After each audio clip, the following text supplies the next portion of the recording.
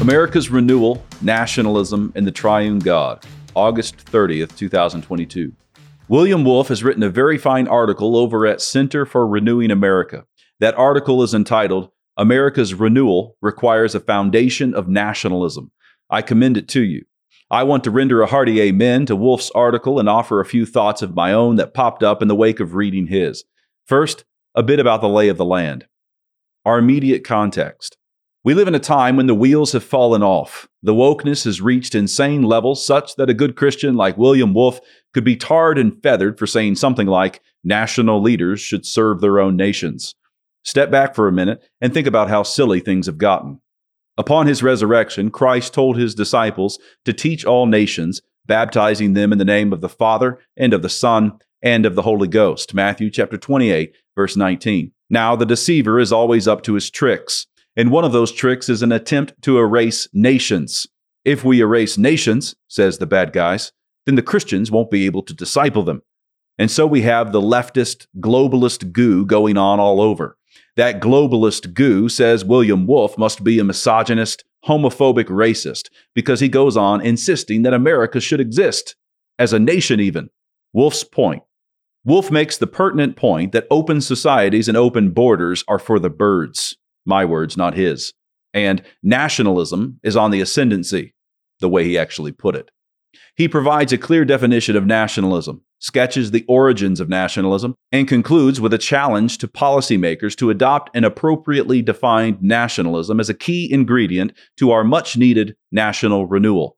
I agree with the direction Wolfe is driving. It has been said that the Bible must be preached according to the necessity and capacity of the hearer. And Jesus himself told his followers, I have yet many things to say unto you, but ye cannot bear them now. John chapter 16, verse 12.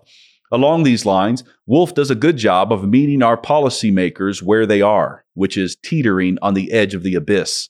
He comes to them with the very mild counsel that seeing they are elected representatives of these United States, they should not represent the citizens of Poland, and they should not represent all nations combined either. They should simply represent the citizens who elected them, the citizens of the United States. Where from here? If America's civil leaders heed this counsel, they will of course need to know how to govern, legislate, and rule. And the Christian church has a word on that matter. The coming generation of American leaders must govern in the fear of God. That fear is the very beginning of wisdom. You cannot go one step down the road of wisdom without the fear of the Lord.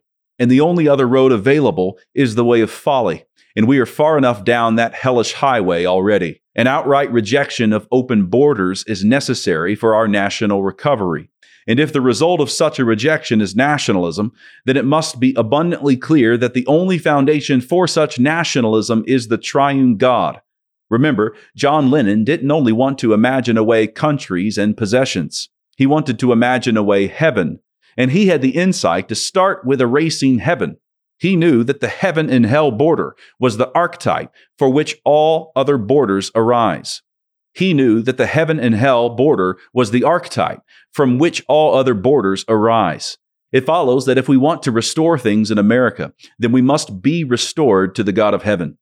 This restoration will take many forms, the first of which runs along the lines of, you must be born again. The very first thing that dry bones must do if they would rule well is live.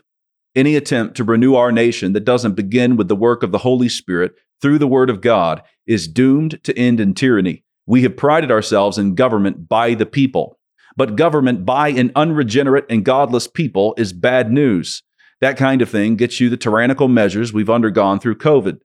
The point is not that all of our problems will be solved when we get decent Christians in office.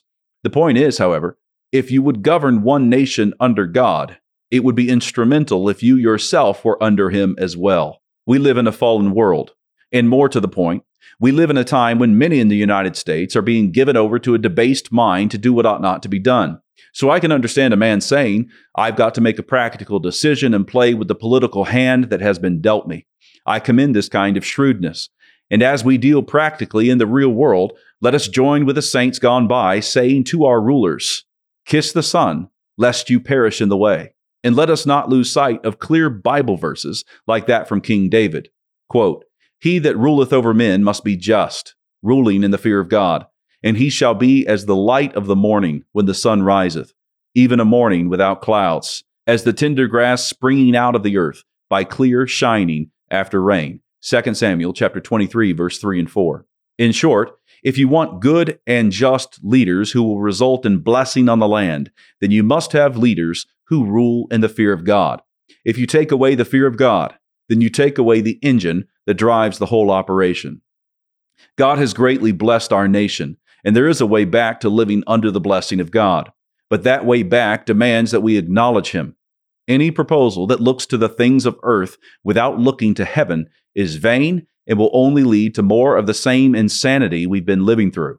This point sounds quaint to some evangelicals who are tired of being played by greasy politicians, and it sounds worrisome to other evangelicals who have imbibed the lie of a secular public square and are not sure about the civil ramifications of a robust political commitment to the Lordship of Christ. But wherever evangelicals are on the matter, the text of Scripture is quite plain. All civil magistrates are God's ministers. Romans chapter 13, verse 6. Now that is a metaphysical commitment if I've ever seen one.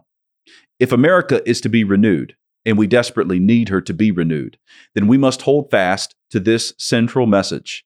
Every last civil leader, be he in the executive, legislative, or judicial branch of our government, is a servant of the Triune Christian God. Romans chapter 13, verse 4. And servants, after all, must obey their masters. As you know, there are several good books on Canon Plus, and one of my favorite books on Canon Plus is John Knox's Stalwart Courage by Doug Wilson.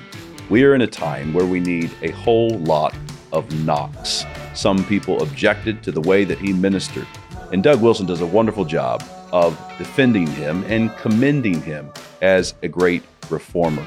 He loved the truth, and he loved the grace and mercy that is found in the Lord Jesus Christ. You have the opportunity to listen to this book on Canon Plus, and you have the opportunity to get started for only 99 cents. All you need to do is use promo code Jared99.